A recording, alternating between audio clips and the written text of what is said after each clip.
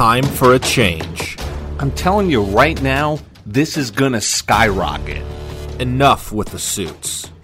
Warren Buffett? More like Little Miss Muffet. This is the digital age. Transfer my money or I swear to... The power is at your fingertips. I'm up $2,000 today, and I kid you not, I've got no clue why. Welcome to Core Trades. Happy Friday. How's everyone doing? Kind of a meh, blah week on the market. Today, everything's kind of treading water. The overall indexes, some are up just 1%, 0.5%. NASDAQ up about 0.9, the Dow down about 1, S&P basically flat. That's where I'm at. I am basically flat on the day. I kept hoping for these bounce backs stay, but overall just not a great week on the market. I'm down about $4,000 overall just from the week. Again, that's 40% of my total profits from the 10K. But again, I think that the RSI, I think it's starting to level out. The stock market, again, had been going crazy. You had the retail frenzy in January. You had a little bit of the retail frenzy in the middle of this week, right? You saw GameStop pop, went like 200% one day, and then it got corrected back down to $100, AMC. So we'll touch on a little bit of that. I've got some ticker symbols, some updates, and some companies to talk about here, so we'll keep it relatively light on a Friday. Want to hit a Corbett's Corner here. I've only done one this week, and I do have some good topics. I wonder if, it's Friday. Maybe you listen to this, and I'll get you one on Saturday, too. So maybe throughout the weekend I can keep you plugged in on the audio side of things. This is Core Trades. Let's begin with Twitter. So the news today, ticker symbol TWTR.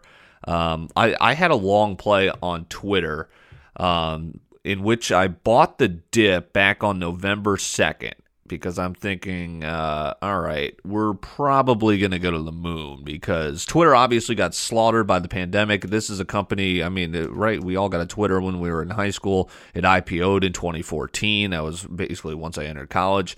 And it immediately went up to $73 per share.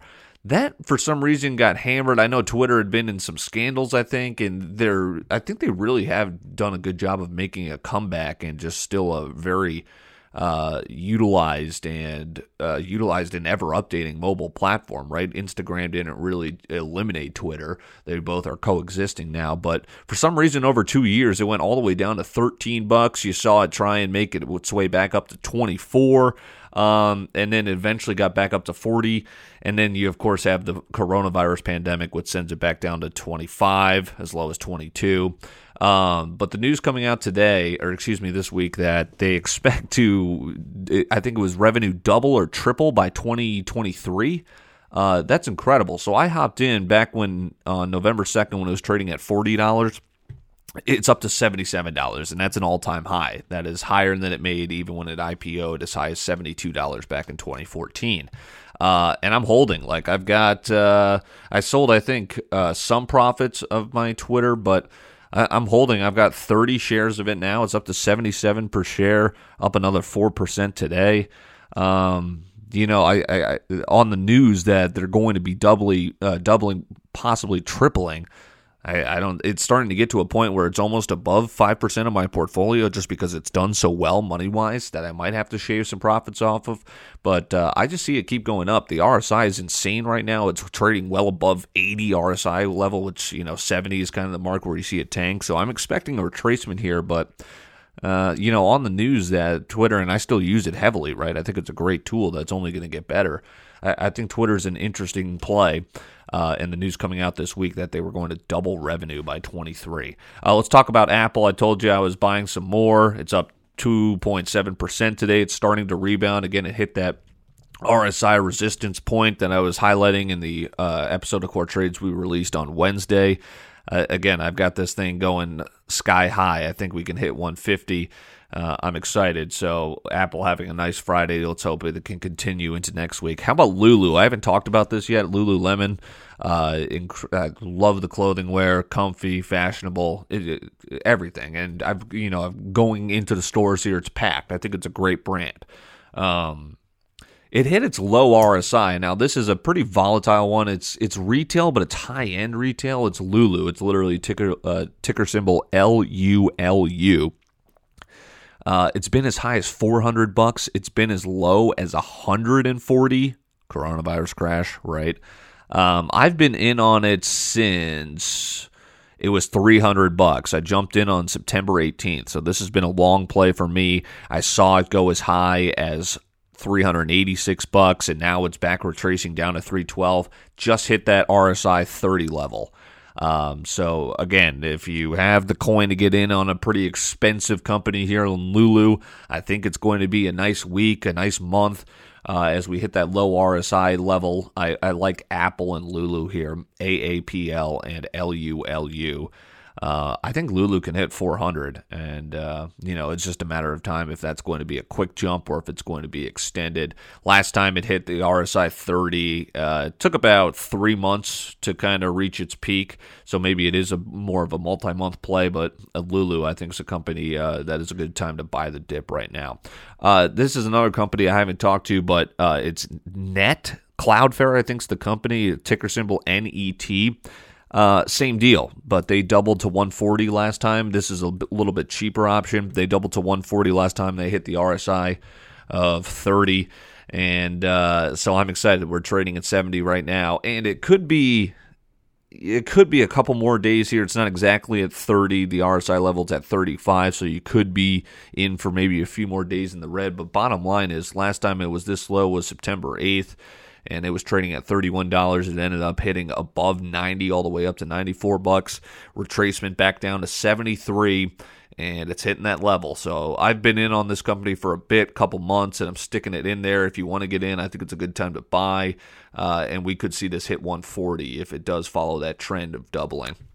Okay, Build-A-Bear Workshop. I told you, I'm just waiting. I'm just waiting for this stinking stock to get my money back in. I calculated it out. I bought 20 shares of Build-A-Bear Workshop when it was trading at $6.95, right? I got in too late when it was the retail frenzy of late January.